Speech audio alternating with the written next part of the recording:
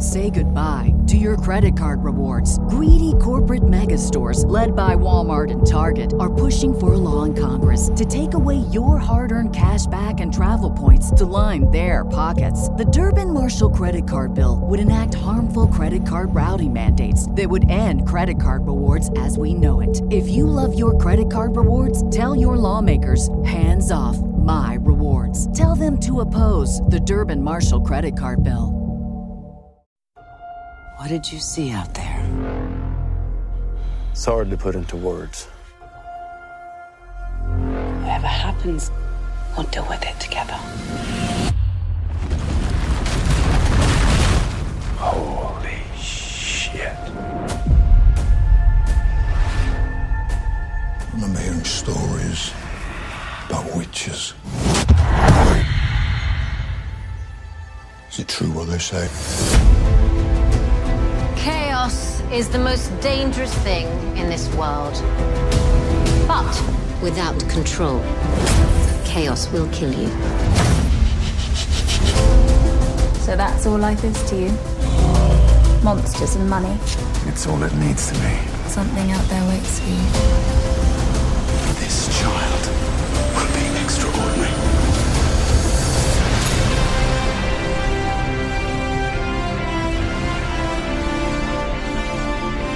There's a lot of other stuff we didn't get a chance to talk about today. I didn't even have time to talk about the Fantastic Four.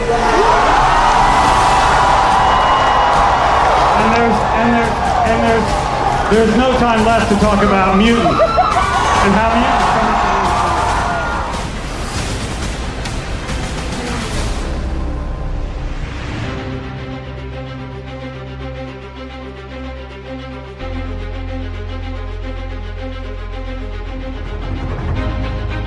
You're listening to Geek Media Corps, your weekly podcast for all things geek pop culture.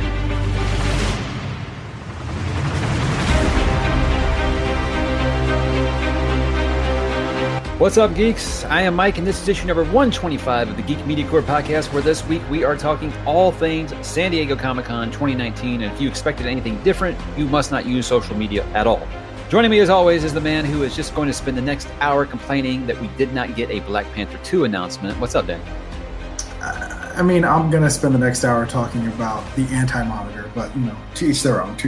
There's a lot to talk about, guys, this week. This will probably be a longer episode, so sorry if you're wanting something kind of breezy, but there is so much to talk about, and I'm looking at the list of stuff we had to talk about here, and I didn't even break down everything. I just we're just going to sum all the DC TV stuff into one thing, all the Marvel Phase 4 stuff into one thing here. So obviously the biggest news is wait, you know what? This is the second week in a row I've done this.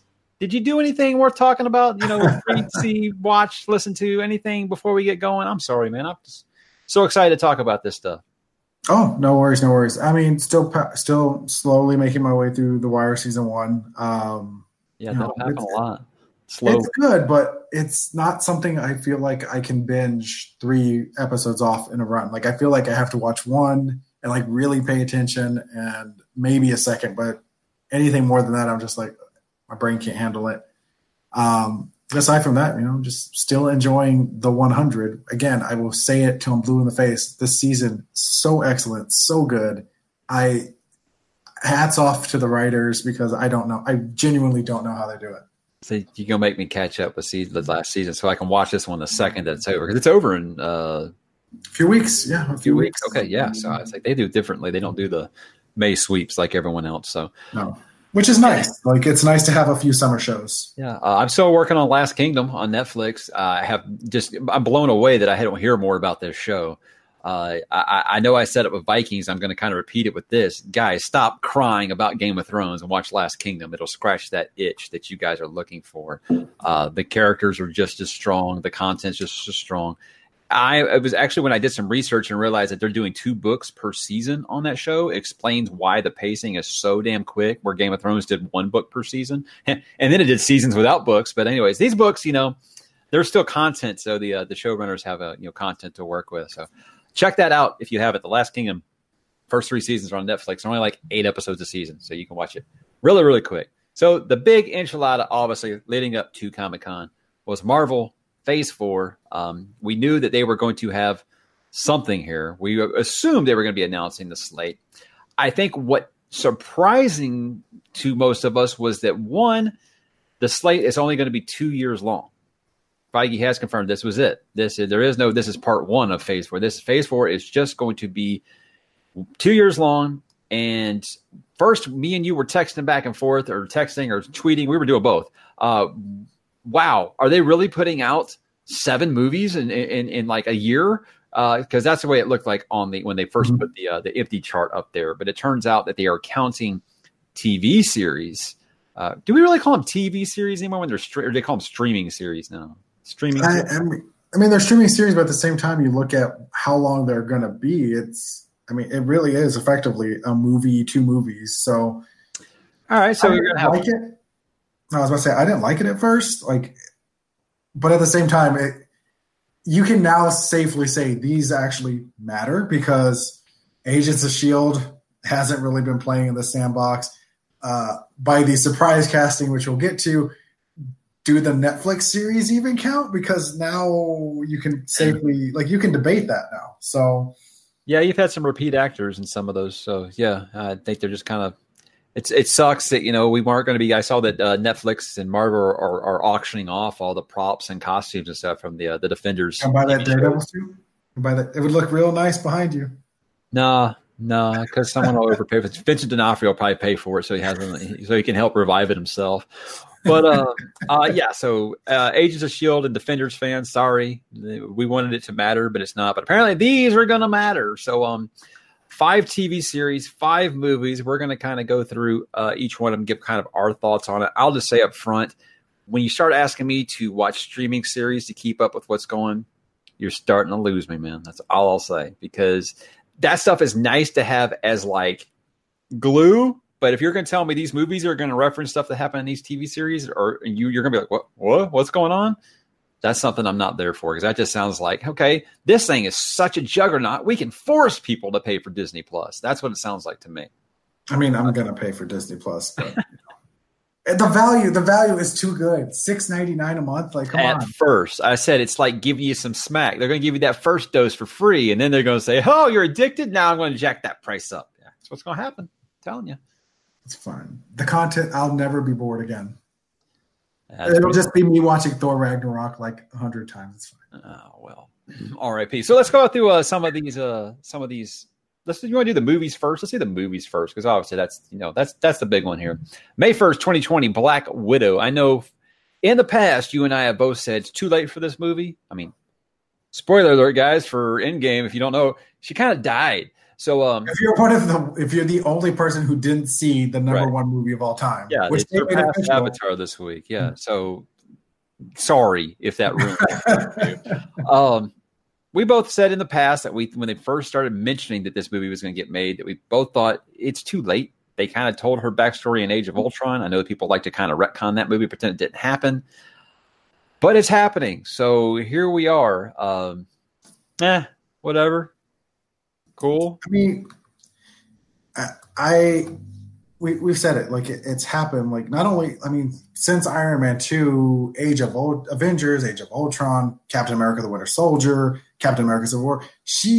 And by she, I mean, Scarlett Johansson has had a prominent role throughout all these movies. What story is there left to tell, except for whatever happened in Budapest, which you can just add that to the Hawkeye streaming series, because that's really the only thing I wonder.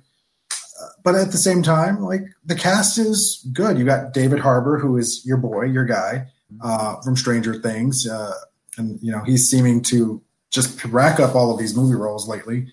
Rachel Weisz, who I will always love because she is the best. And, I still love the Mummy movies, the original ones, the good ones. So you have a strong cast. Taskmaster, I'm really curious to see, and I think actually it's a perfect villain for Black Widow. But I've heard that it's going to have the most fight scenes in any MCU movie. That's cool. Yeah. But, what's the story? What is the point? And that's the biggest thing, is we know that this isn't set in modern times. It's a prequel. Is the only point to bring Florence Pugh's character as the Black Widow replacement? Because if so, do I really need this movie? I feel like this should have been one of the streaming series. It should have been Black Widow and Hawkeye. That's my opinion. But it probably. I mean, if it weren't for this A being Scarlett Johansson and B fans demanding a Black Widow movie for the last decade, it probably would be a streaming series. I mean, not a movie. So they really are going to have to sell that first trailer. And I know they are shooting right now. And I know that D23 Expo is not too far down the road. I would imagine that's when you get the first trailer, and it better be good, because this is probably, to me, the movie that I'm not excited about, because I genuinely don't see a story here.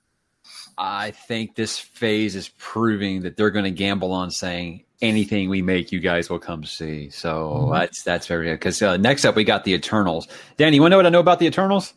Next question. What did you know about the Guardians of the Galaxy? I know, but you know what? A lot of people will say, okay, hey, but this could be just like Guardians of the Galaxy. You know what? It could also be like Inhumans. So watch out.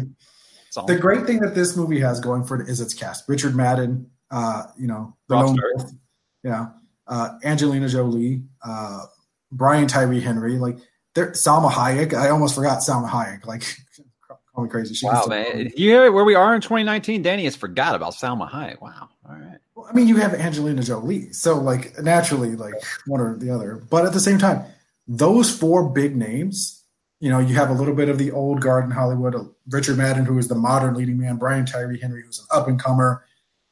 That's a strong cast, and it's a Jack Kirby comic, and Jack Kirby does some wild, weird shit. So it'll be interesting to see what this is, because we know it's a cosmic movie. But that's all I can tell you, is that this is cosmic Marvel. Look, I'm open. I'm open to be sold on it. I learned my lesson with Guardians of the Galaxy. The movie was out a month before I went and saw it.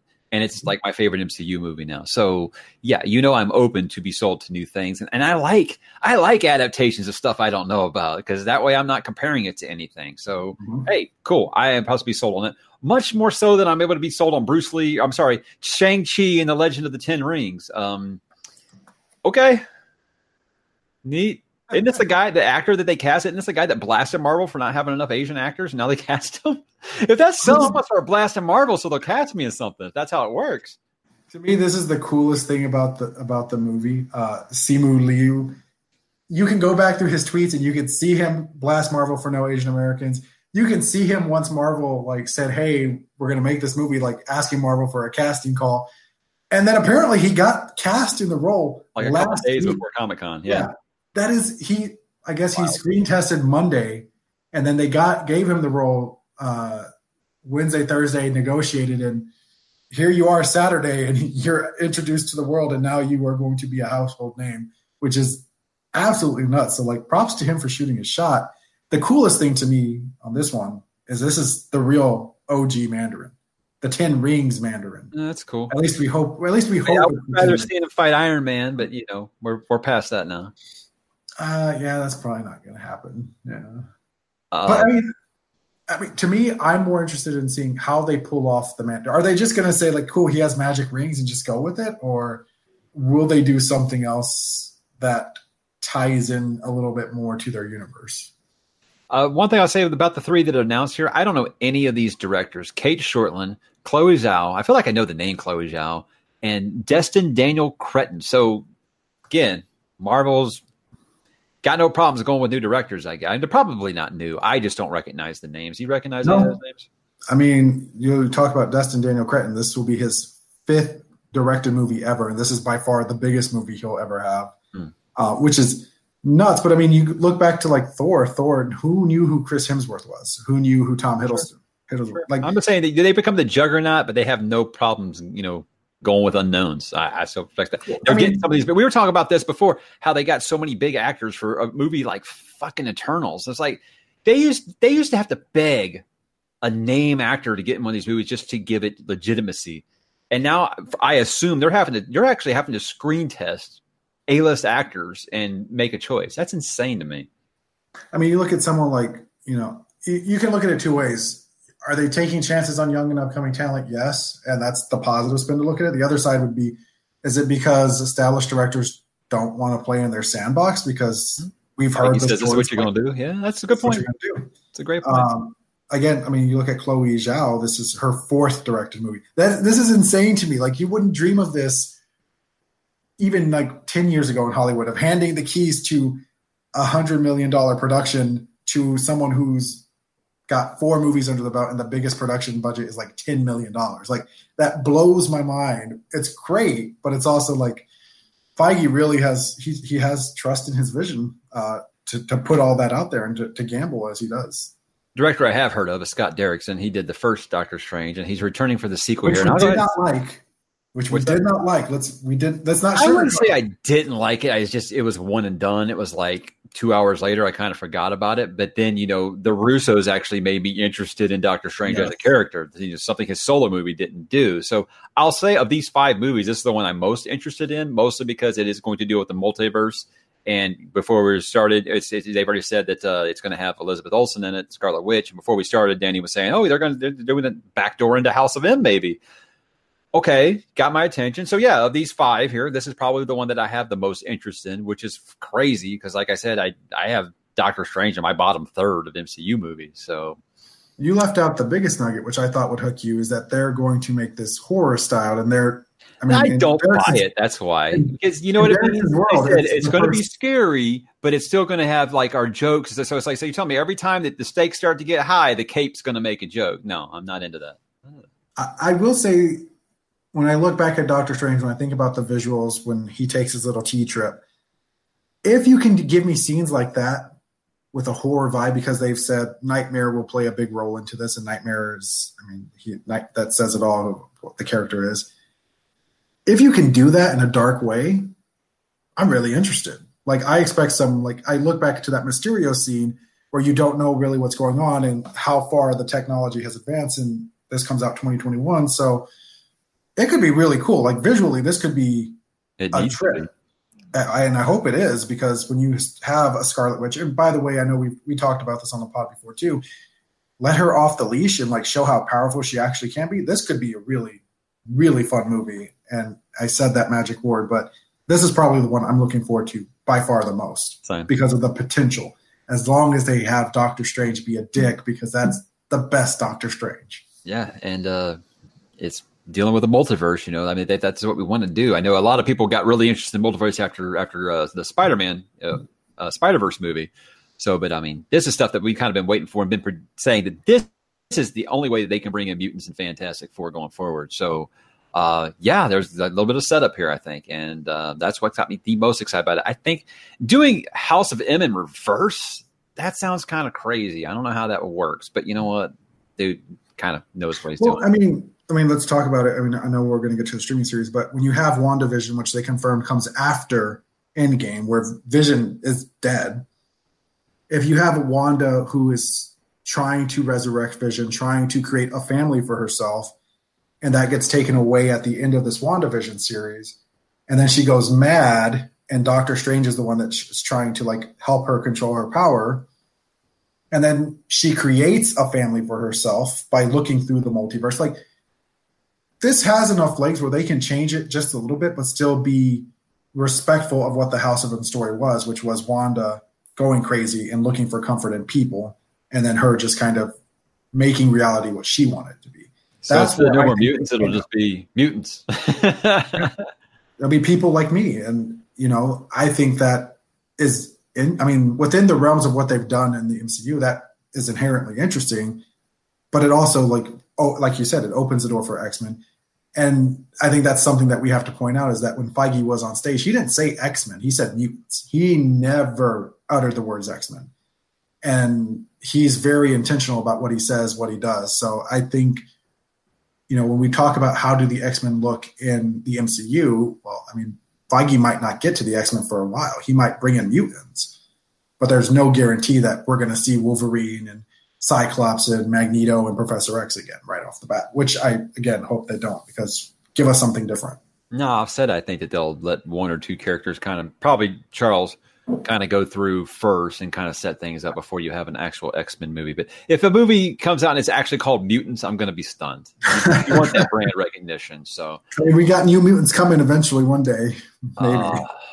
So how do you get Mike just super excited and throw ice water on them. You can tell them there's going to be a Thor 4 and Taika Waititi's returning. Awesome, right? Because I love Thor Ragnarok. No, you're going to make it the worst title I've ever heard and bring back Natalie Portman, who I thought ruined those first 2 Thor movies, among other things. And not only that, you're going to make her Thor. Yay, guys. Not down. Not down. This is the logo alone tells me that this is going to be a super fucking 80s movie. I mean, the logo looks like He-Man and Masters of the Universe. This is, again, in Taika, I can't say his name. Taika Waititi, we trust. He's earned that. Because he turned a character that we absolutely hated into, dare I say, the best Avenger, strongest Avenger. Strongest Avenger. So, I mean, off the bat, I'm there because Chris Hemsworth has really settled into this role. He's really enjoying it, and you can tell when he's on screen. I like the female Thor angle because I actually did enjoy the comic, and I liked the arc of it. I don't know how I feel about Natalie Portman. Aside from, like, yes, I love Natalie Portman. As a kid, like, that was my crush. I can't tell you the last movie she was good in that doesn't involve the words Black Swan. I don't know, like, and I think that was the complaint with her. She didn't seem like she. It was like the Star Wars prequels. She just did not look like she wanted to be there. And it's like, if you don't want to be there, quit doing the fucking movie. Well, even the first. I mean, we look at the first 2 Thor movies. Like, that first one is whatever because everyone was like in the same boat. The second one, it really didn't seem like she wanted to be there. And I think we were both surprised when she showed up again in Endgame because we didn't think that would happen. Like, even walking the red carpet, and then in the movie, I thought it would just be like a body double or something from behind. Yeah, apparently the still's been closed for months. They had this plan for months. I mean, that's why they had her. I mean, that's why they put her back in the movie. That's probably why she came back. So, does a Natalie Portman who gives a fuck change things? And it's not only Natalie Portman who gives a fuck, but it's Natalie Portman with a director like Taika Waititi. Can he get something out of her? Because, I mean, really, the movie's going to hinge on her and her relationship with Hemsworth, both of which were not existent in Thor 2. So she gets cancer, and he's going to come and make her Thor, right? That's how Thor. Look, I'm. How do they get there? I'm open to be sold to this. Here's what I hope does not happen is you look at all of the promotional stuff for it after Comic-Con, and it's all nothing but Valkyrie and nothing but Lady Thor. I just hope Thor is still the main character of a Thor movie. That's all. That's all. I hope he doesn't get like pushed to the background because I'm not interested in that. The biggest question I have on this movie, aside from which Natalie Portman shows up, Mjolnir is not in the current MCU. They returned Mjolnir to a time before. So how does Natalie Portman become Thor? Because Stormbreaker does not have that enchantment of like whoever holds this gets the power of Thor. Time travel, Danny. Time travel. Yeah. Or maybe the multiverse opened the movie before this. I mean, keep in mind that the TV series between these two, Loki, will be out there, and who knows what Loki will do. Oh, look, all I got to say is there is 28 months until this movie comes out. So I'm hoping that they, storyline-wise, let Thor hit the gym because no more fat Thor. Sorry. Don't want it. Speaking of the gym, Natalie Portman put out on her Instagram, I believe, a photo of her holding the hammer. And I think the caption says something along the line as, I want you guys to see how hard I'm going to work at training because in a few years, I want you to compare this photo with the photo of me for the movie. I remember a guy who did that with Wonder Woman. Yeah. So, I mean, if she's putting her money where her mouth is right away. So, again, if she cares, this could work. Because she does have talent. I'm looking on the thing and I'm not seeing the TV shows. Where the heck are they? Oh, here we go. All right, so these do count in the phase apparently. August 2020. This is probably the one that you're the most excited about. The Falcon and the Winter Soldier. It is confirmed he will wear the Captain gear. He will use this year. So you're going to get your Captain Falcon. You excited?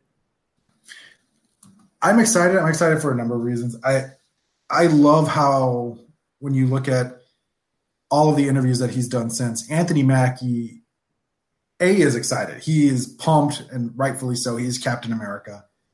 But he also knows what that means. Like he knows that carrying that shield, being one of the big Marvel characters is a responsibility, and he takes it seriously. I've always enjoyed him in the little bits. I've enjoyed him in the other projects that he's done. I'm excited to see what he does in a true leading man role, because this is his show. I think he and Bucky have always had fun chemistry on screen. Like Civil War, one of my favorite scenes is them in the car together. Can you move your seat? No. It's just, it cracks me up every time. The thing that I'm most excited about is Daniel Bruhl coming back as Zemo. With the mask, with the fur coat. He is full on comic book Zemo. So this straight feels like a Civil War spinoff. Civil War spinoff. I mean, everyone keeps saying like, "Oh, Zemo's here. That means Thunderbolts are coming down the road." Well, they kill most of their bad guys, so don't hold your breath on that one. Calm down. But Daniel Bruhl as an actor he's a great actor. You know, looking back at Civil War and now seeing like the movie as it is, he's very compelling.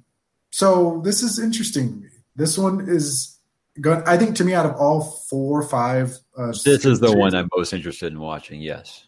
Not only most interested, but this is the one that I think is going to feel the most like a movie too. Mm-hmm. I think the others are going to feel more like TV series. 6 episodes, so yeah. This one will be good. I think the action will be fantastic because all of the fight scenes that these characters have been involved with are usually pretty good. I think we can roll through the rest of these pretty quick because I don't know how much interest either of us have in WandaVision. I'll be interested to see if it is about her rebuilding. It says early 2021, so this is before. This will drop before the multiverse movie. Okay. That's the only reason I'm interested in this is because they have said this one will set up the multiverse movie. Oh, so maybe this is where she just starts first screwing with the multiverse just to get Vision back, and then Doctor Strange is like, "Oh, okay, now slow down." And okay, I can see that. Yeah. So it's already more compelling than what I got sold while reading the panel because we didn't get to watch it. Yeah. I'm excited if this is how they're going to use these series. That's direct prequels or directs like mini sequels. I'm cool with that. Like that at least makes them worthwhile, unlike all the other series apparently. All right, so Loki. It was confirmed that this will be the alternate universe timeline Loki, the one from 2012 who grabbed the Tesseract in Endgame and disappeared through a portal. It will be that Loki, not the one that went through the growth and we actually end up falling in love with and actually carrying when he died. So it's just going to be the straight up evil Loki. All right, whatever. I'm not the big Loki fan everyone else is, so this has got to be sold to me for sure. I just love Tom Hiddleston showing up at Comic-Con and demanding fans chant his name. Like that's just to me the best Tom Hiddleston. I don't know what this is one of those. This is like the Black Widow thing. I don't know what the point of this is, and I'm hoping that it has some direct tie, since this is a multiverse, alt timeline, whatever. That this is dealing with fallout from Doctor Strange of some sort, or setting up Thor, Love and Thunder. I really don't want to say that title. It's such a bad title. I hope it does something because otherwise it's just Tom Hiddleston in his Loki costume for shits and giggles. What if is something they've done in comics for a while that I always liked. It's always alternate universe. What if this happened? What if Magneto had killed somebody or something like that? They're always fun. It's going to be an animated series. Apparently there are some actors who are going to come back to voice some of these characters. You might get everyone where Tony Stark's still alive or something like that. They had a photo of every actor. I think there were 3 missing: Chris Evans, Robert Downey Jr. Because let's face it, they couldn't afford Robert Downey Jr. I forget who the third one is.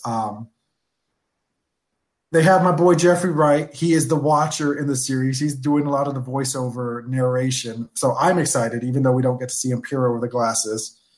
I really hope they figure that out. Again, what's the point of What If? Is it these standalone stories that are fun, or is it, a way for them to test ideas to see what sticks, what doesn't? Is it the Watcher looking out into all these multiverses and maybe your boy Jeffrey Wright is the Watcher, by the way. I just said that. Yeah, I just said that. I commented profusely. I'm sorry, there's a tweet about that J.J. Abrams is doing Man of Steel 2 and it distracted me. I apologize. That's rightfully so. I need a reason for What If. If it's just going to be a fun side gags, cool. But if you're going to include it in the Phase 4 release, something has to tie it back to the greater cinematic universe. So is it the multiverse angle? Is it Jeffrey Wright peering over his glasses? I don't know. I mean, I would hope so. hope so. Hawkeye. I'm done with this character, I guess. This one, I just kind of rolled my eyes and said, "What's next?" I am excited about this. I'm excited about this for one reason, because they showed the opening title to the series, and it is almost directly exactly like the Matt Fraction run of Hawkeye, which is Eisner Award winning. Eisner Awards are for writing and comics. It's a great story because it really is a great character study.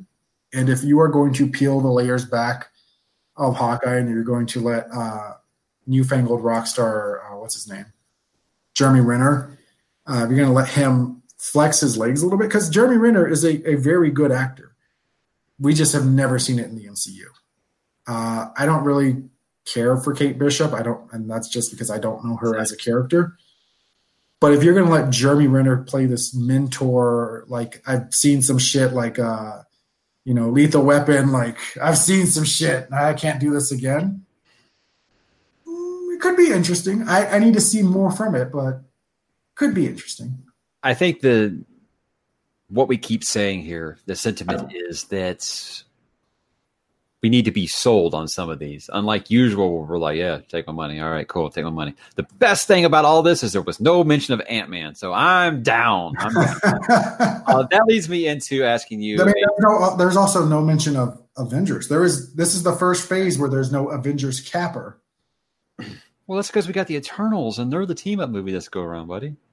Well, there's a lot of cross-pollination between the heroes, but yeah, there's it'll be interesting to see how the phase ends, because with no Avengers movie, Thor: Love and Thunder is really what pushes us forward into phase 5. Here's the part where I get to do I was right, and this is always fun to do, because I was going to ask a very simple question: did phase 4, did the slate underwhelm you at all? And I can't say yes, because it's pretty much what I said I expected. I said I was treating Endgame kind of like an end, where I feel like this is the peak, and everything that comes after this, you'll still have some gems in there.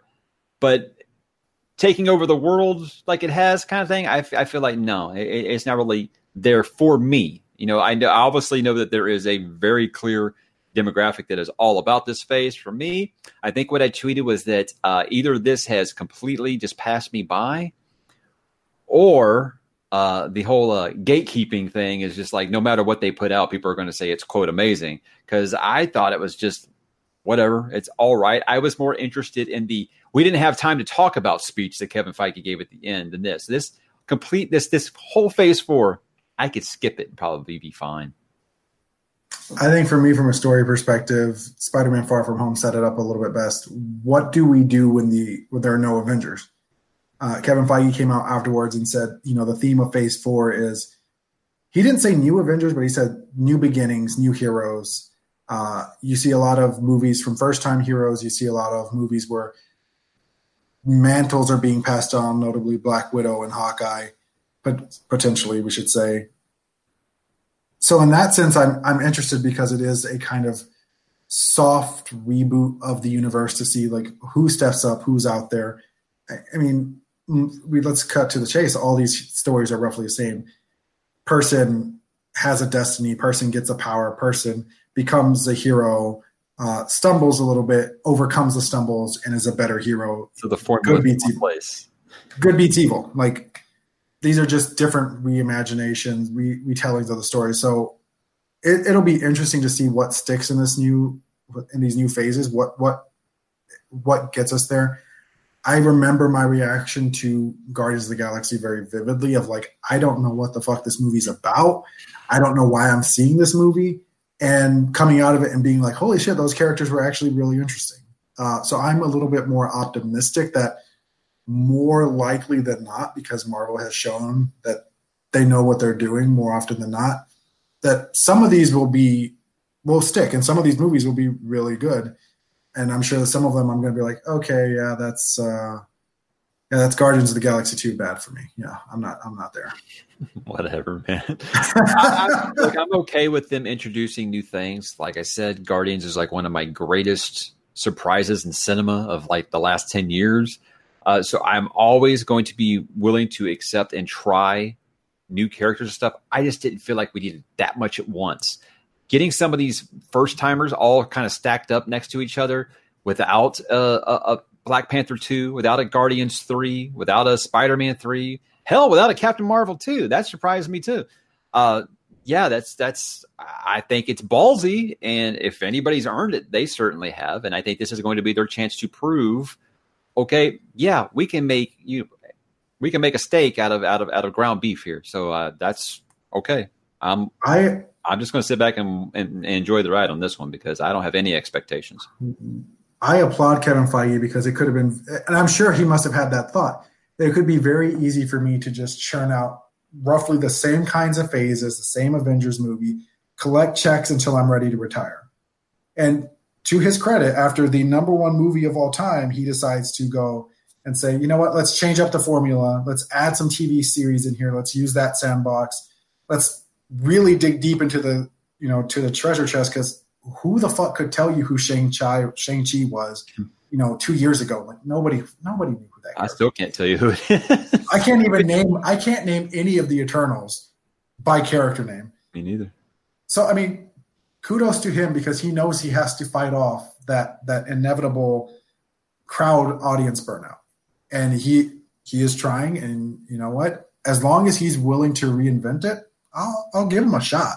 The minute it starts to become like mass factory, just like churn and burn, that's probably when I'm for sure being like, yeah, I'm not even going to consider this anymore. We shall see. When I get into this last question here, and I kind of teased it with my last statement, that we didn't have enough time for speech as the panel was closing down, and his one more thing, a good old one more thing. We always love the good old one more thing, right? It's usually an E3 thing is the one more thing, but said on this podcast numerous times that Mahershala Ali is a actor I have been following since he was on the 4400 on the USA Network back in like. So this is when I'm not bullshitting when I say this is like one of my top 5 actors working right now. So when he comes out on the stage, first thing I think, oh shit, Warner Brothers done fucked up. They just lost their Green Lantern. That's the first thing that I thought. But then I was like, are they really just going to waste him in a Black Widow movie? Because apparently they were, talking about Black Widow. They were giving out the Black Widow hats. They had hats, yeah. But treating him like a number 1 draft pick, Danny, to put the sports analogy in there. So are you going to wear a hat? Oh yeah, we'll put this hat on. Boom, and it says Blade. Immediately my attitude about this phase completely changed. And of course, this is not in the phase. Okay, I'm sorry. So my attitude about this panel completely changed. At the time, I thought this was going to be in the phase. But then I was like, was it a TV series or is it? Here's the thing. I love the Blade movies. The third one was kind of iffy, but I love the Blade movies. A great time. Obviously, I love Wesley Snipes, but you know what? I love the character so much that they did a TV series of this on Spike TV, if anybody even remembers this, and I enjoyed that, and they had a different actor playing Blade. So I just love the character. You asked me before this panel, Mike, it's not going to be Wesley Snipes. Give me one actor to play Blade. This is who I would have said. So obviously, over the damn moon about it, and I know that you like him as an actor as well, so I'm pretty sure you have no complaints here, right? About 12 to 18 months ago, Marvel really started gassing up Blade, the character in the comics, to the point where he's an Avenger now, which had never really been done. Really? Wow. Yeah. I didn't think, and all I thought of it was like, oh, maybe they're prepping him for like a Hulu series or a Netflix series or whatever. To Feige's credit, he said it in an interview afterwards. He's like, yeah, I gave away like the Fantastic Four, Guardians 3. Like everyone knows we're making those movies. Like Black Panther 2, Captain Marvel 2. He's like, what's the sizzle when I announced that? But no one saw the Blade thing coming, which is remarkable that they could keep something like this even off the dirt sheets. And to grab, in my mind, probably the best actor right now going, Mahershala Ali, 2-time Academy Award winner Mahershala Ali, one of the few actors who can have Kevin Feige say, oh, yeah, no, he called us, and when he calls, you answer.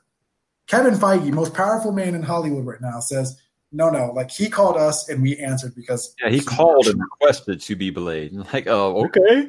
I take my money. That was a full take my money moment from Kevin Feige, right? What number do I have to write on this check again? Like, I'm excited. I'm not like you where I love those Blade movies or like them. I don't really care for the character.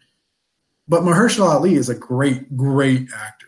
And if you put something even slightly morally ambiguous like the Blade character, yeah, man, here's my money. You're going to give me 3 Blade movies and put them in Avengers? Here's my money. Here's my only concern. Those comics are very R-rated. This is why I was kind of hoping it was a series, because it seems like with their series, they seem to be more willing to put adult content, violence. I mean, it's very, very violent. I mean, obviously, as a vampire, we're going to be dealing with a lot of blood here.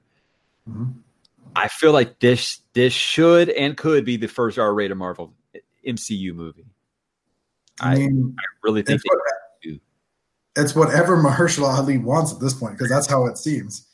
I mean, if you want to make him the face of the franchise, you could find no better faces, in my opinion. Fantastic Four. We knew it was going to be coming. I think that the whole thing with being underwhelmed with, even though I knew it wasn't going to come, I think it was because I thought this phase was going to be like 3 or 4 years, like they have been. And okay, we could say we're going to do a Fantastic Four, or I've already accepted that we ain't gonna get X-Men for a while, but he did mention mutants and he did say Fantastic Four. You know, he's like, you've read the rumors, you know it's going to happen. So just hearing him say it, you know, I feel like just getting that confirmation, obviously. But they don't mean they can't throw Silver Surfer or Galactus in one of these movies. I'm just saying. I mean, it's always a possibility. Phase 5, Phase 6, who knows, you know, what happens. But I'm fine with them not rushing it. Like, they've waited so long to get these toys back. Take your time, do it right. Don't give me a shitty Doom. Don't give me an X-Men that is so convoluted. Like, I would love for them to take their time, get it right, because if I have to see one more bad Dark Phoenix movie in my life, I'll be so angry and upset. I can't do it anymore. Just give me a good give me a good Apocalypse. All right, so since I was rude and then completely missed what you were saying, the tweet was from Variant Comics, which has over 50,000 followers, said that J.J. Abrams has reached a $500 million deal with Warner Brothers, which apparently has him in line to his choice to direct either Man of Steel 2 or Green Lantern Corps. When I see Hollywood Reporter, somebody pick up on that, I might. But I think that J.J. would be good for either one of those. Just going to put it out there. Not confirmed. If you give me J.J. Abrams, who we have both said is probably the best universe starter when it comes to the cinematic universe, and you put him in charge of the Green Lantern universe, I would actually be excited for a Green Lantern movie. And I feel like JJ would listen to Jeff Johns too. He would want him as a consultant like he did with Larry Kasdan in Star Wars. So yeah, don't want to get excited because it hasn't been confirmed by anyone of significance. I mean, does that mean that we just pencil Chris Pine in to play Hal Jordan too while we're at it? That's not bad. That's not a bad casting. Why not? We do have some non-Marvel stuff from Comic-Con to talk about. We're going to talk about that. There's just a couple of movies. We talked last week about Top Gun Maverick, and how it actually looked quite impressive. And we opinionated that, okay, it's Tom Cruise, so they're probably going to do all their own stunts, right? I do want to say something before we get into this. I like how everyone's quote-unquote hot take about Top Gun on Twitter now is oh, the original was a bad movie. It's not controversial, guys. We all know it's not a good movie. You don't need to say oh, this is my hot take. It's not a good movie. Be honest with you. Yeah, we're all honest. It's not a great movie. These guys are big time gatekeepers, so they'll anything that's nostalgic to them. The people like me that can take a step back and be like, yeah, I love it because I was a kid when I saw it. I know it's so Goonies is not that fun. I know that fucking The Wizard is one of the worst movies I've ever seen. But you saw it when you were a kid and you think it was really great. A lot of those movies are just awful. So yeah, it might be hashtag unpopular opinion, but definitely not. We know they're bad guys. Okay, go on. So we opinionated that Tom Cruise was in it, so there was going to be no CGI. These stunts were going to be over the top incredible. Tom Cruise did show up at Comic-Con and said that we did not want anybody acting in this movie that was not going to get into one of these fighter jets. So while I'm not sure that he's actually flying them, he is flying in them. And that no CGI. Says everything in this is real. this guy is going to die on screen. It's going to die somehow in one of these. I just can't believe this, because if you watch that trailer and it's just like, holy shit, this looks incredible. And it's actually showing the views from the cockpit and stuff with it. Is there a more impressive action star working today than this almost 60-year-old man who gets ridiculed because he jumped on a couch once? There is not. I mean, he literally could just be at home counting his money. He has literally zero reasons to put legitimately his life on the line other than to entertain us and do it, quote unquote, the right way. I'm not surprised that this doesn't contain CGI, because it is Tom Cruise, and he is.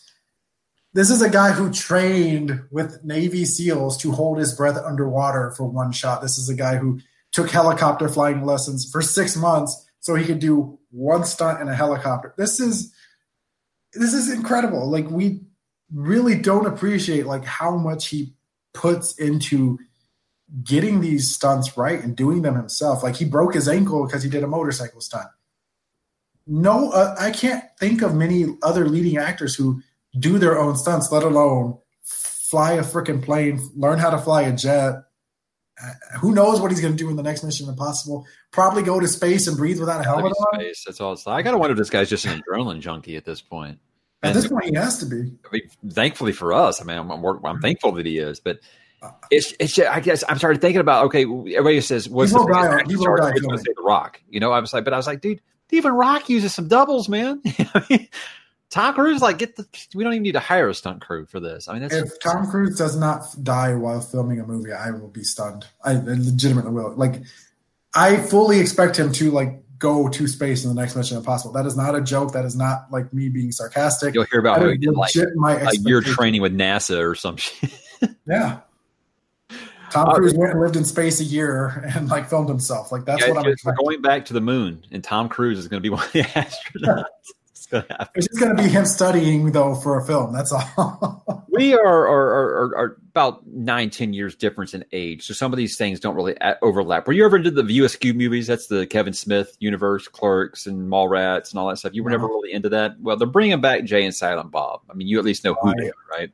Yeah, but why? That's my question. Is this too late? Because, I mean, look, this stuff was really excellent in the late 90s and early 2000s. It was the right time for it. I've always said I feel like his stuff came out a little early. It came out before that superhero boom actually happened, because it would have been, you go back and watch it now, and there's so many references to stuff that people had no idea what he was talking about at the time, and they all get now. But I do feel like this is too little too late. I understand he wanted to bring the character back. You know, he did Clerks 2 like a decade ago, and then he did a bunch of like experimental movies. No one's even like really cared. He's directed some Flash episodes, which we both liked. Fantastic. You know, so I'm not going to like doubt him. I don't know. The trailer for this new movie opens up just doing the Wayne's World 2 thing, where it's doing the same jokes from the last movie. And it's like, I saw the last, it's one thing I hate. I do not need you to do a wink, wink, nudge, nudge. Hey, remember you liked this last time? You know, but like always, he's called in all of his favors. He's got Ben Affleck in it. He's got Matt Damon in it. You know, he's got all of his characters. Jason Lee returning. I would love for it to be fun just for like nostalgia reasons. Like I said, I just think it's a little too late. And if you were never really into it, I don't think that you're ever going to be like, now it's not going to be the time where you're like, oh yeah, Snoogans. I love Jason Lee and I love Kevin Smith movies. So I don't know. Jay looks way too old, and Silent Bob looks like he's been on the keto diet longer than me. He actually, to be fair, he had a heart attack and it scared the shit out of me. He lost like 100 pounds, so good for him. But it just doesn't look like the same character now. I mean, great for him, because I was looking at the pictures of Kevin Smith, and the difference is just staggering. Like, you know, way to take care of yourself, way to actually like change your life. I like him more directing. I like him more writing. I know he's writing the Howard the Duck Hulu series with Marvel. Wait, that's real? That's actually happening? Yeah, that's actually happening. Okay. If it's rated R as fuck, like, yeah, that could be like one of those just things you put on and like have a good laugh every now and then. And about a dozen beers. He's fantastic when he gets to direct anything in the DC TV universe. I don't need a Jay and Silent Bob movie. Like, why? I mean, why now? Like, that's the that's the big answer. Is like, what's the purpose of this other than, I just wanted to do it? I'll be honest, I'd rather see him lined up to do a DCEU movie. Honestly, I really would. He's talked so long about like his love of DC. I'm stunned that he's never like gotten the keys to a franchise. I just can't believe in this boom that guy has never gotten no one has tried to give him a superhero movie. That blows my mind. I would actually love to see him direct the movie Flash. I know that they have one. A Booster Gold, I think he'd actually do really great things with Booster Gold. Yeah. Oh, I think maybe he just wanted to make it like R-rated, and they're like, no. I don't know. I have no idea. Maybe Swamp Thing, I think he'd fucking kill Swamp Thing movie. I think he'd fucking destroy it. Yeah. Or, again, Swamp Thing is just a great character. Like, somebody give Swamp Thing a chance, please. Just like, let it happen. Do Hellblazer, Constantine, and bring in Swamp Thing. I don't even need to see a trailer. I will pay to see it. Okay. Let's go on the TV stuff, and there's a lot. There's a lot of TV stuff, man. And I know that there's a lot that Danny's going to talk about here that I don't watch, and I'm going to talk about a lot here that Danny probably don't watch. But that's okay because I feel like there are things that should be talked about. I said the thing I was most wanting to see at Comic-Con was Expanse Season 4 stuff and the first trailer for The Witcher, and I got both. The Witcher trailer completely knocked my socks off. I had guarded optimism. I did not. Yes, I'm extremely happy. I mean, I just read the first book leading up to this. I was very vocal about how I went. All it took was a picture of Henry Cavill as Geralt, that still that we got a couple weeks ago. And my attitude went from this is going to be a train wreck to cautious optimism. After this trailer, it's start the hype machine because I am hyped as fuck because this looks excellent. And I cannot. He is jacked, dude. He's like got the bandage on. I was like, oh my god, he's even bigger than when he played Superman. But he looks the part. Everything looks like the world that I was reading. I know a lot of people about the games are going to be upset. It's not doing the games. It's doing the books. But I think that there's enough, if you're interested in the games, there's enough there that you will like to see. Someone like you that has neither played the games or read the books, what did you think about the trailer? The production value is there. I mean, obviously, actors and actresses are there. Visually, it's impressive. The thing I like the most is what you just alluded to, is that the showrunner afterwards said, yeah, we're not doing the games. Like, I've got 5-6 years in my head of like storylines mapped out based on the books, which is fantastic because it's, as we just saw with Game of Thrones, if you don't know where you're going, how do you tell the story? So the fact that they actually have these ideas, and if there's an audience there that they'll be able to tell it, is great. No disrespect to the games, but you can't really, when it comes to books or games, the books are going to have more there to mine. The books are going to have a lot more meat on the bone. So it's great to see that that's their plan firmly from the get-go. And, hopefully it pans out for them because the trailer looks great. I'm really surprised by it. It actually could be a very good adaptation. And I did not think that a month ago. Here's the thing. I said before I did this video about like the 10 or 11 fantasy series that are being adapted and which ones I think have the best chance of success. And this was my top one. I thought had the most chance at success because recognizable name, current most popular streaming service, and it's got a built-in fan base from the games and the books. It's a huge community. The source material's there. Yeah. The trailer's been out for 3 days. It's already over 14 million views.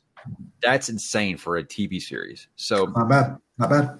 Yeah, the excitement's there. All they got to do now is be good. Deliver. It just has to be good now, and you've got a fan base built in, ready to go. So, yeah, I'm excited. I cannot believe how good that trailer looked. I was just my nipples got hard, man. I was excited. and Yennefer looks much better than I expected. I said that one of my big drawbacks was I thought that she looked like she was way too young from her cast photo. She looks great. So, yeah, man.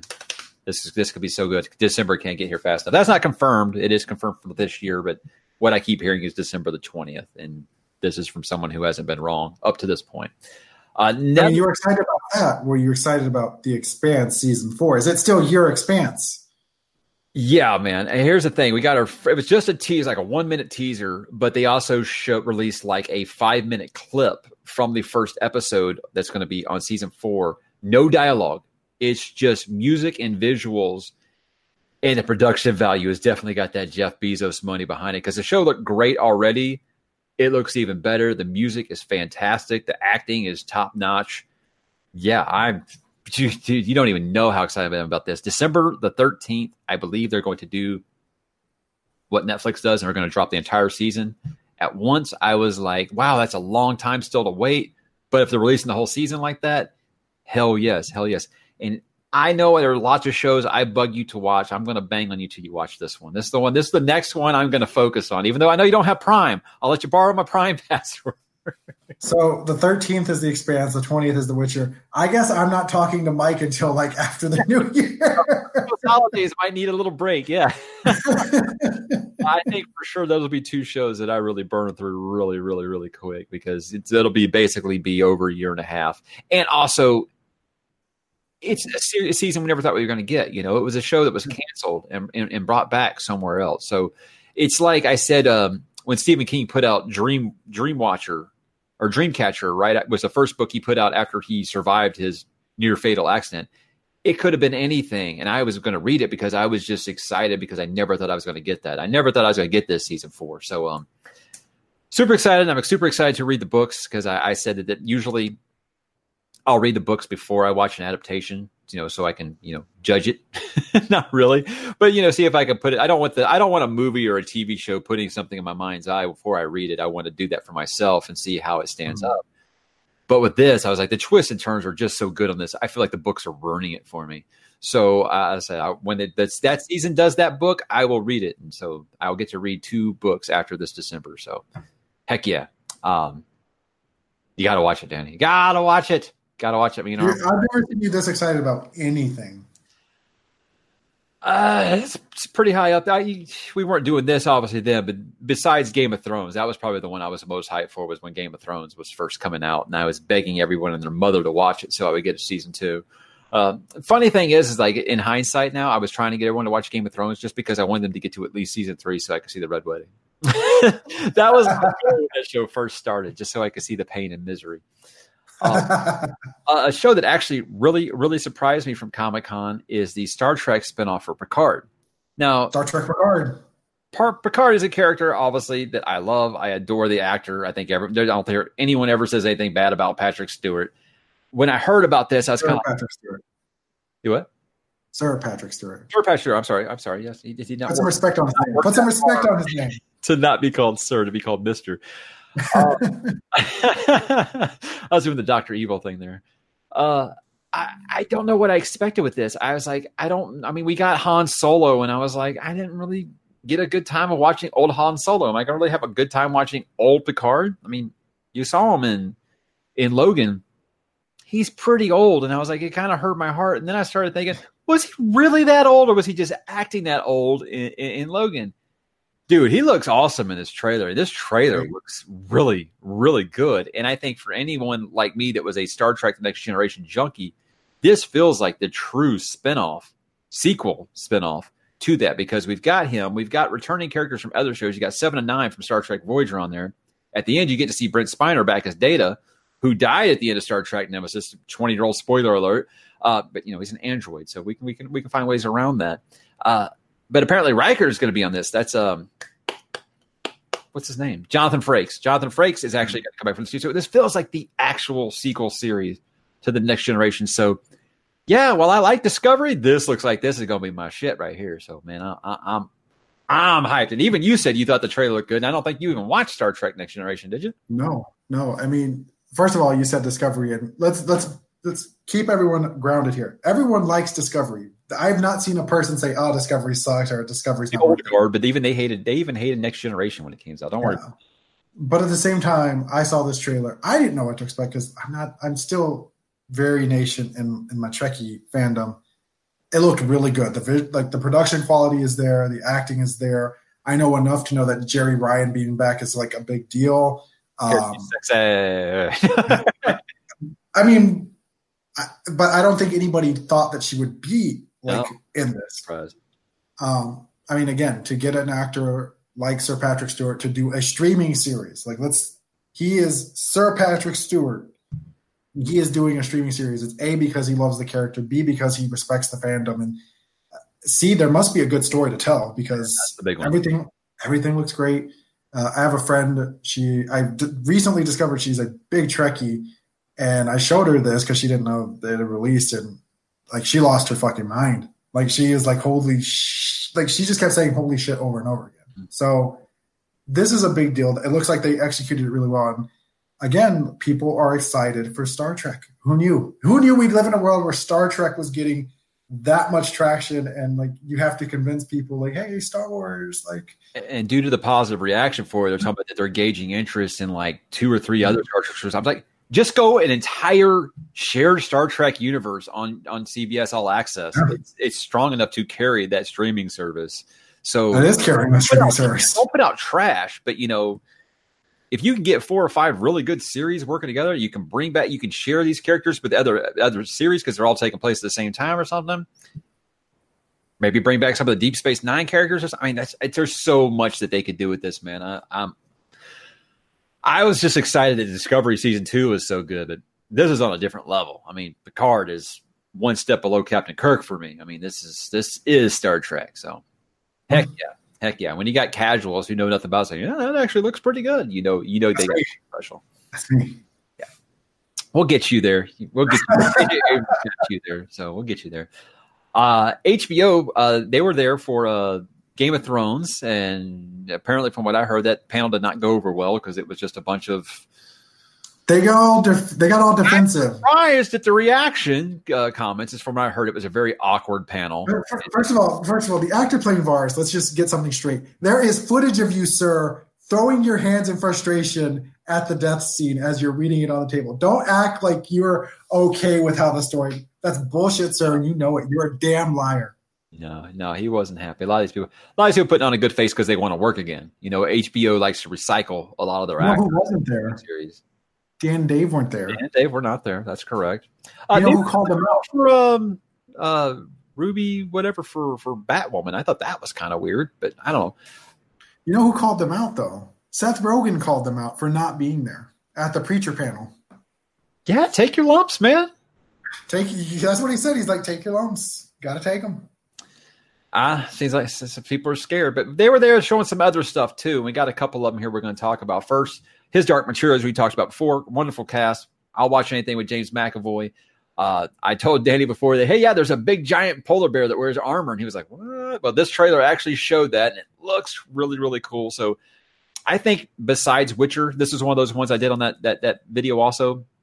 This one has a very big chance to succeed because, again, beloved series, big name actors on the premium channel that people trust the most. I think that there's people who are going to watch anything on HBO at least once. Look at Chernobyl. Even though people were mad at Game of Thrones, they still watch Chernobyl. And that's let the hate flow through you. So are you back to like, you're not even going to try it now because you don't want to give HBO any credit? I love James McAvoy. I love Lin-Manuel Miranda. I'm willing to try. I will say the polar bear just reminded me of Lost and how we have to go back. So, nice.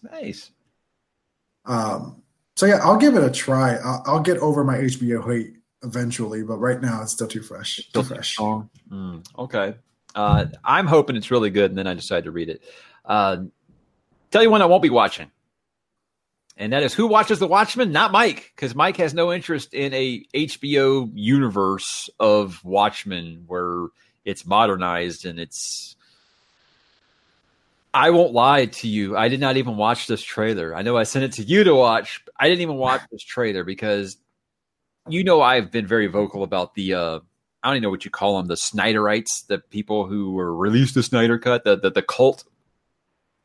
I do not think anyone will ever do Watchmen better than what Zack Snyder did with that director's cut. I think it's the biggest waste of money is whoever paid for that stupid ass plane to fly over San Diego Comic-Con that says release the Snyder Cut. Let it go, folks. It's never happening. It never will as long as he keeps releasing stuff. Like every day, it seems like there's something new that he releases that was supposed to be like today. It was about that Wonder Woman was supposed to be the one that killed Steppenwolf, and that he's just going to keep on pushing that beehive until it eventually happens. I don't think it will. I feel like they would have done it by now.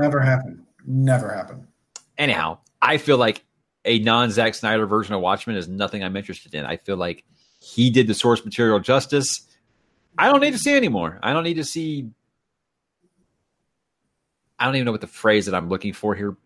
Political commentary in a series that I absolutely adore. It's like my favorite comic of all time. This and Preacher are my favorite comic of all time. I don't know. It feels like a bastardization. I don't even talk about Preacher. I didn't even watch season 3. I watched a trailer for season 4. And I'm like, yeah, this doesn't even look like what I read. So that's different. The only thing I will say about The Watchmen is once upon a time, The Watchmen felt like something special and revered. The graphic novel is like, to a lot of people, it's like the holy grail of the comics for them. Yeah. And the movie, the movie was very faithful. Some people didn't like it. Some people loved it, whatever. And then like DC got the rights for it, and DC started folding in the Watchmen universe into their comics. And then you have this TV series, and it's just like, it doesn't have that feel, that like mythical big time feel to it. It just kind of feels like, yeah, this is Watchmen. Give us your money. About the only chance I would have to even watch this is if Alan Moore said, this is really good, you should watch it. And you already know that ain't going to happen because Alan Moore has always said his stuff should not be adapted. So Alan Moore has never said a good thing about anything. True. So I'm saying that's the chance of me watching. Oh, fucking Alan Moore. Is there any like grouchier old man than Alan Moore? I just don't know. No comment.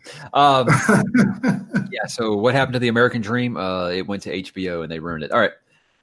Here's the stuff that Danny's going to be right in his wheelhouse. We're going to start talking about the DC TV stuff. And there was a ton of stuff. I saw when I was sending you stuff, there was like 6 trailers for CW TV stuff here.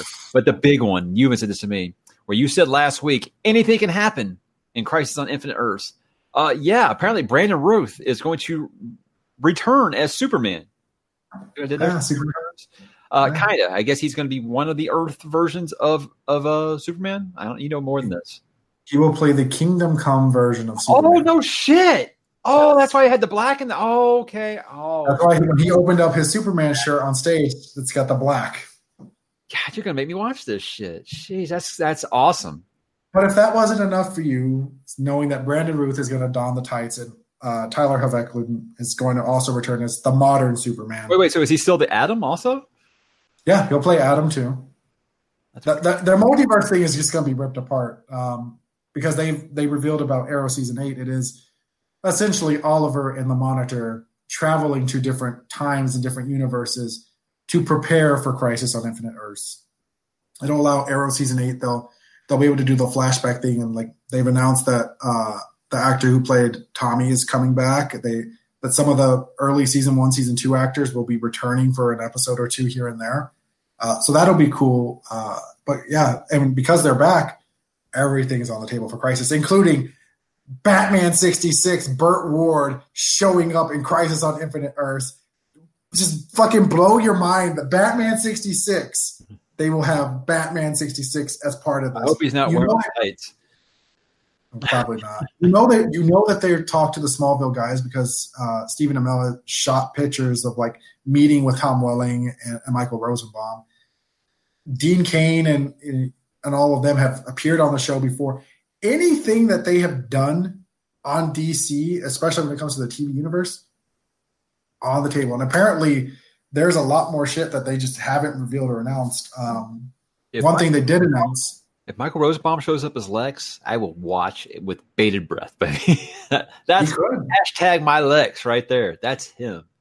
So there are 2 things that they released afterwards. One is the Anti-Monitor. They did the concept art for him, and it looks stunning. I thought it was I thought they did a reinterpretation. It's actually straight from the New 52. That is exactly how the Anti-Monitor looks now. And the other thing is that they released John Diggle's costume for season 8. John Diggle's costume is essentially just black leather and a helmet, and it's usually been accented by red. It's always been accented by red. This time, it's accented in green.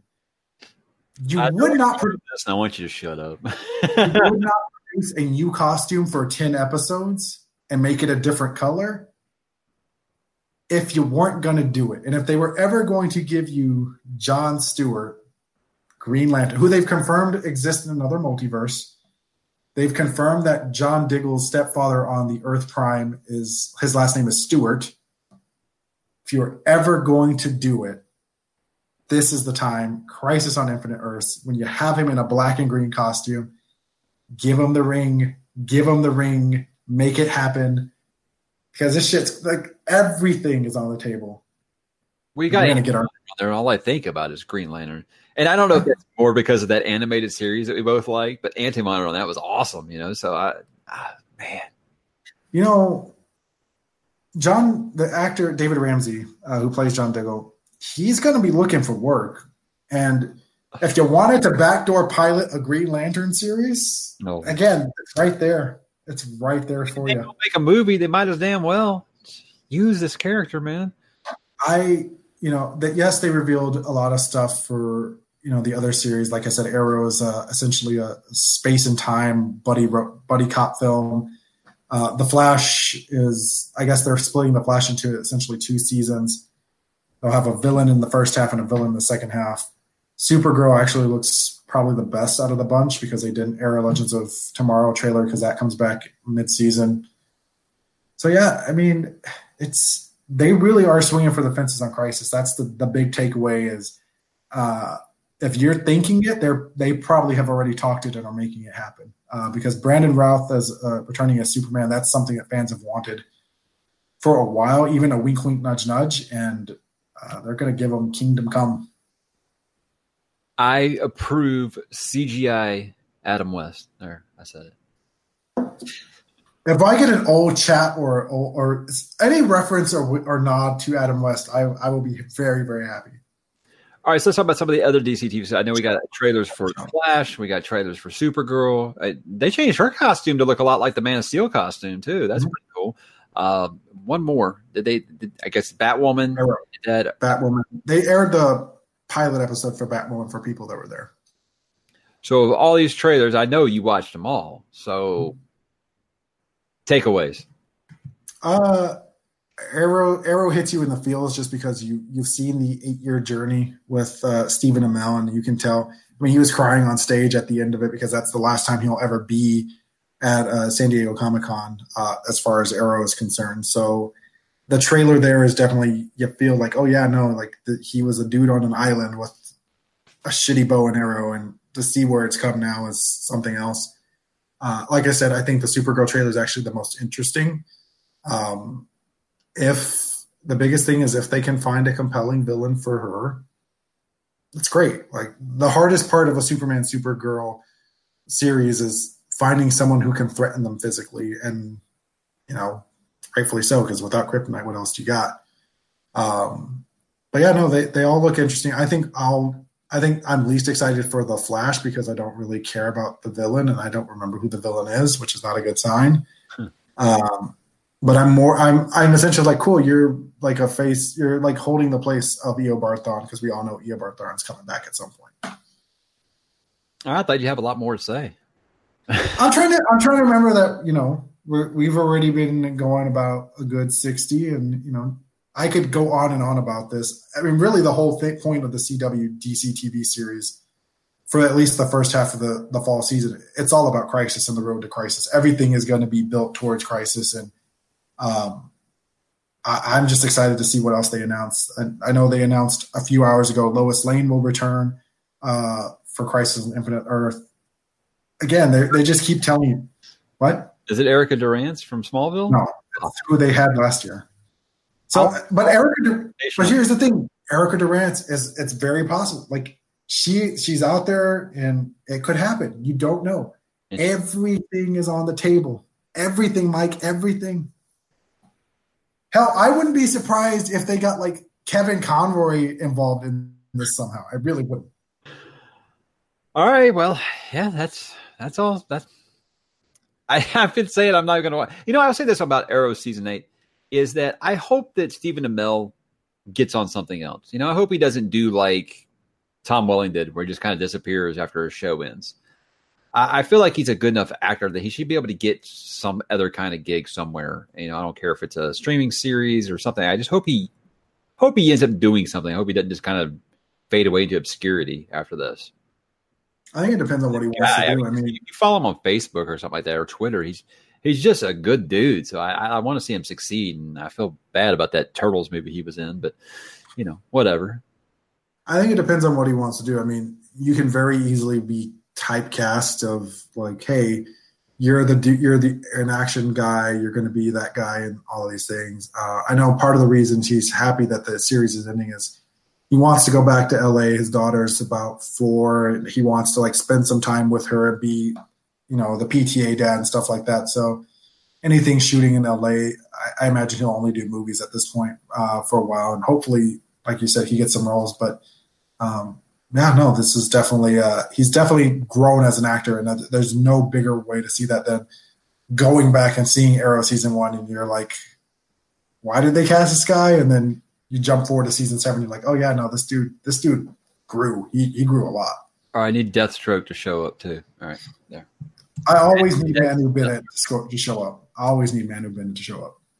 I guess the last thing that I got here, and this is going to be one of those 80s things, So I'm pretty sure you never watched The Dark Crystal, right?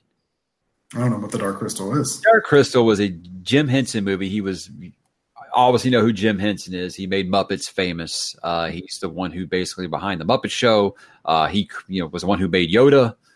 He made Fraggle Rock. A lot of the Muppet characters that I was a big fan of Farscape. Like I said, the Farscape was done by his kid, but it was very much like a tribute to Jim Henson after he passed away. But The Dark Crystal is a movie, came out in 1982. It was 100% Muppets. I mean, that's not a puppet. That's a animatronics, mechanical puppet. So I watched the movie. It's on.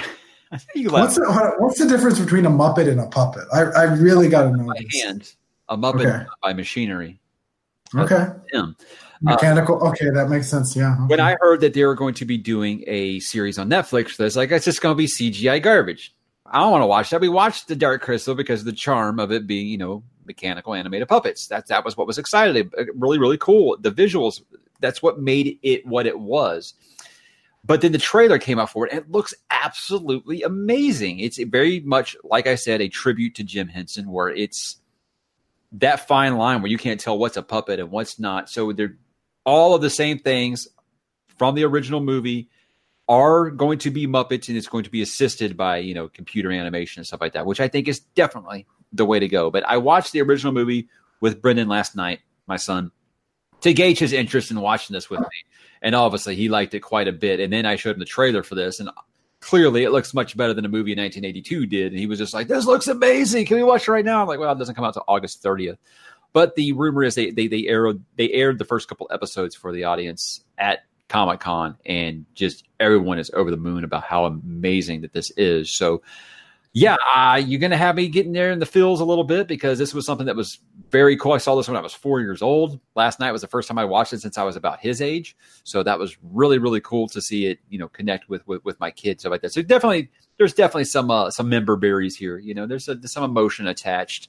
But unlike something like Top Gun, I go back and I watch Dark Crystal, and I was like, that's still enjoyable. It's not trash, So, so guys, check out the trailer if you have it. It's called The Dark Crystal: Age of Resistance. It takes place before the movie. It's about the war that led up to, I don't want to get too heavy into the lore, but a lot of the characters getting killed that were dead at the beginning of the Dark Crystal movie. It just looks really cool. It's got Taron Egerton involved. It's got Mark Hamill involved doing voices.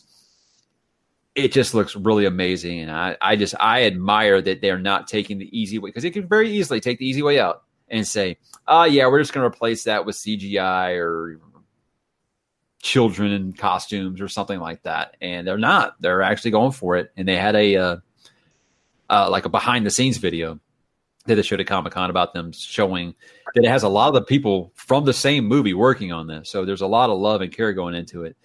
Very, very cool stuff. I know if you're one of those who are just like, I just can't take a puppet seriously, then yeah, it's probably not going to be for you. If you're someone like me who loved Farscape, which by the way was Guardians of the Galaxy before Guardians of the Galaxy, and it had a Muppet in the main cast, and after a couple of episodes, you didn't even consider that thing wasn't a living, breathing creature, that this can be done right. And I feel like Jim Henson would be very, very proud. And I'm excited, man. It's the most excited I've been for something that's very PG rated in a long time.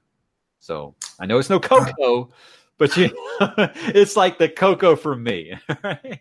I mean, I'll check it out because just at least two of my favorite episodes of TV are Shiny Happy People from Angel, which is the puppet episode where they turn David Boreanaz into a scowly puppet for an entire episode, which is fantastic. And Legends of Tomorrow also did a puppet episode last season, which is par for the course because it's batshit crazy, but that's how Legends operates. But having puppet villains is like the best fucking thing I've ever seen. Like it's always works on me, never fails. I love the juxtaposition. It's fantastic. Watch the trailer. Dark Crystal, Age of Resistance. I will do that. Magnificent looking. I don't really have anything else except I do want to just real fast, guys. He said it on this podcast like a year ago when the casting was announced. Tom Hanks is going to win an Oscar for playing Mr. Rogers. Did you watch the trailer for A Beautiful Day in the Neighborhood? Because already in the fields, baby. Already. I did, and like everyone on Twitter is just posting that with like the crying emoji, and it's like, yeah, like this is the definition of Oscar bait: is take a level 8 actor, Tom Hanks, make him play a biopic character, in this case, Mr. Rogers, and then just like go after your heart, just like go after your relentlessly go after your heart. Give it to him now. In the trailer, when the kids like gives attention just to sing the song to him, I was just like, "Oh my god, man, this is going to be a tear jerk." It's not going to be a tear jerk. It's just going to be a you just bring a box of tissues with you because it's just going to be something else. I think. Give him the Oscar now. This is pointless. This is fucking pointless.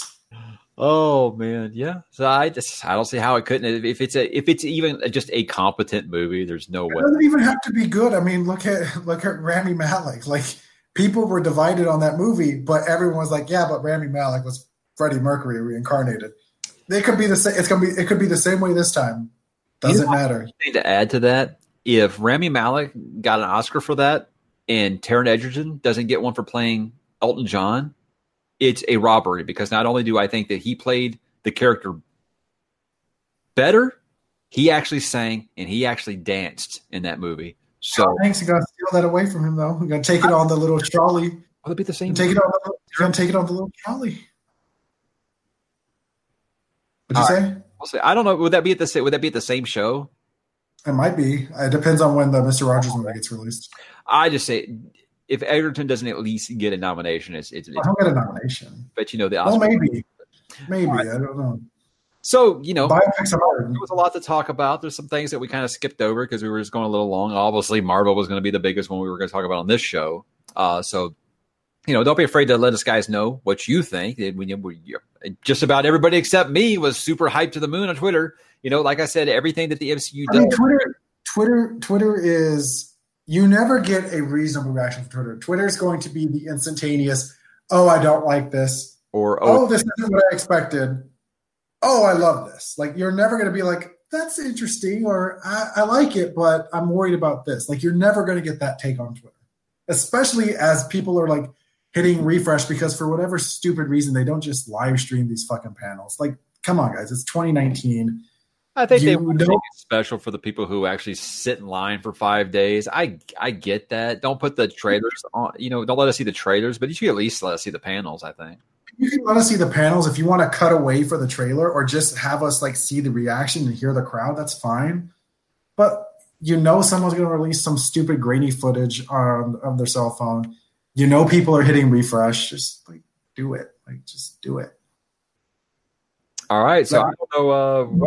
This is definitely grab his hat and then give smiles and poses for the camera like he just was selected number 1 overall.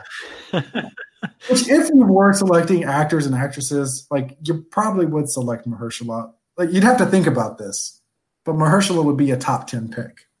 For me, it'd be him, McAvoy, Fassbender, Tom Hardy.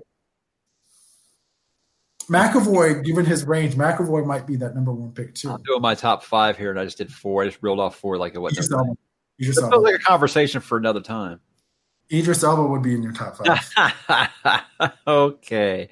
Talk to me after Dune because I might have some new favorites. The Sean Ross trailers, now they're focusing on his character. He just really plays a smarmy bad guy really well. I'm Idris Elba. Oh. The Hobbs. I kind of like Yeah, I kind of like the cockiness on him. I'm like, yeah, this works. He's Black Superman, bro. He said Yeah. apparently the line originally was going to be "I'm the Black James Bond," and he like nixed it. That's so meta. I hate that. I can't wait to see that movie. I really do. Oh, I've never seen any of the other Fast and Furious movies, but I will go watch that. I hate myself while I'm watching those movies, and I'm having as much fun as I am. But what are you going to do? You're going to take my two favorite characters from that and give them their own movie, and I don't have to deal with Vin Diesel? Right on. No Tyrese. Yeah. Awesome. So I don't know what the next big thing is. Like Joker, maybe. I'll say no. It's Hobbs and Shaw. 2 hours and 2 minutes is the official runtime. Joker will be rated R. I don't know what to expect from that movie. So, but I think that's the next big release. I don't really know what's going on. I mean, there is no MCU movie the rest of the year, right? No. You're forgetting It Chapter 2. It Chapter 2 is coming up. How could I forget? Yeah, because we talked about it last week. We got to talk about that before this show. So Shaw Hobbs, It Chapter 2. Then you got Joker, and then you've got the November-December run of Frozen 2 and Star Wars 9 and all of those. You will go. Don't bullshit me. You will go watch Star Wars Episode 9. Don't act like you won't. I know that people will say that, just like they say, "Oh, you say you don't like these MCU movies that are coming up, and I bet you go see them." No, man, I got no problem not pay. I will watch them, but I got no problem not paying to go watch them. I didn't pay to go see Ant-Man. I did not. All reason I saw Captain Marvel is because a friend had free tickets and wanted someone to go with them. That's the only reason I went. You have a friend, maybe Jawan, who knows, who's going to say, "Hey, Mike, I got this pass to see an early screening of Star Wars Episode 9. Don't act like you won't take it." For free, I will go. But I am not. I'm done complaining about stuff and supporting it. I'm not going to do that anymore. So if I feel like you have betrayed me as a fan, Lucasfilm has spent the last year and a half telling me that I am a toxic person because I did not like your movie. Yeah, why am I going to reward them by giving them my money? So yeah, as of right now, no. Who knows? We might get some trailer where I get just like a huge Star Wars Woody and I have to go see it, but I doubt it. Pass on Frozen. You have kids, you'll see Frozen too, don't you? No, I have boys. Boys didn't really care about Frozen. At least mine didn't. I don't know. I don't want to assume for anybody else there. What else comes out in November, December? Come on, hit me with something. There's something else that came out. I can't remember. I guess I'll have to refer back to our preview show for the year. But yeah, we're just kind of rambling now like we always do at the end of one of these episodes. So what I was trying to say is I don't know. This seems like this would be a big deep breath after the big event. So I don't know, what our schedule will be going forward. We've said that we're not going to force these episodes if there's nothing to talk about. I mean, we can always find something to talk about, but I also think we should take an opportunity to do something like, hey, you're doing a draft of your favorite actors right now. You're doing a draft of your favorite directors, something like that. Your top 5. That'd be a great conversation to have, I think, because I think that our opinions would be very, very different on some of those, especially directors, because you like bad directors, good directors. Oh, I will say, because this is the rambling part, I had a meeting at work today. I wasn't going to go. And someone's like, well, here's the website. Why don't you check it out and see if you're interested in it? And it's the company that, I guess they represent Baby Driver for it, marketing opportunities. And as soon as I saw Baby Driver, I shit you not, I'm like, shit, I'm there. I don't even have to think twice about this. And I got to see, I essentially got to watch clips of Baby Driver. It's one of the best moments. Like I said, our opinions would vary greatly on these guys. So, we always talk about Lost, like we're going to do a retrospective of that, and I don't think we ever get back to it. I just feel like that would require a rewatch. I don't have room for that in my life, right? I don't watch enough of the new shows, much less going back and watch 6 seasons of Lost, which would turn out to be 5 seasons of Lost, because I wouldn't want to watch that last season. And I probably want to skim some of 2 and 3 also. I was about to say I wouldn't watch season 3. I would just go straight from 2 to 4. All right, guys. Well, thanks for listening. Thanks for watching. All that good stuff. Please subscribe, and we'll talk at you guys next time. Hey, guys. Thanks for listening to the show. Just wanted to ask that you subscribe to the show on iTunes, Spotify, Google Play, or YouTube, or all of them. Also, be sure to check out our affiliate, Geek Vibes Nation, at gvnation.com, where you can find some of the other features on the channel, like Mike's book reviews, the Geeks Against the Grain podcast, and lots of thoughts and opinions about geek pop culture. Thanks for listening, and we'll talk at you next week.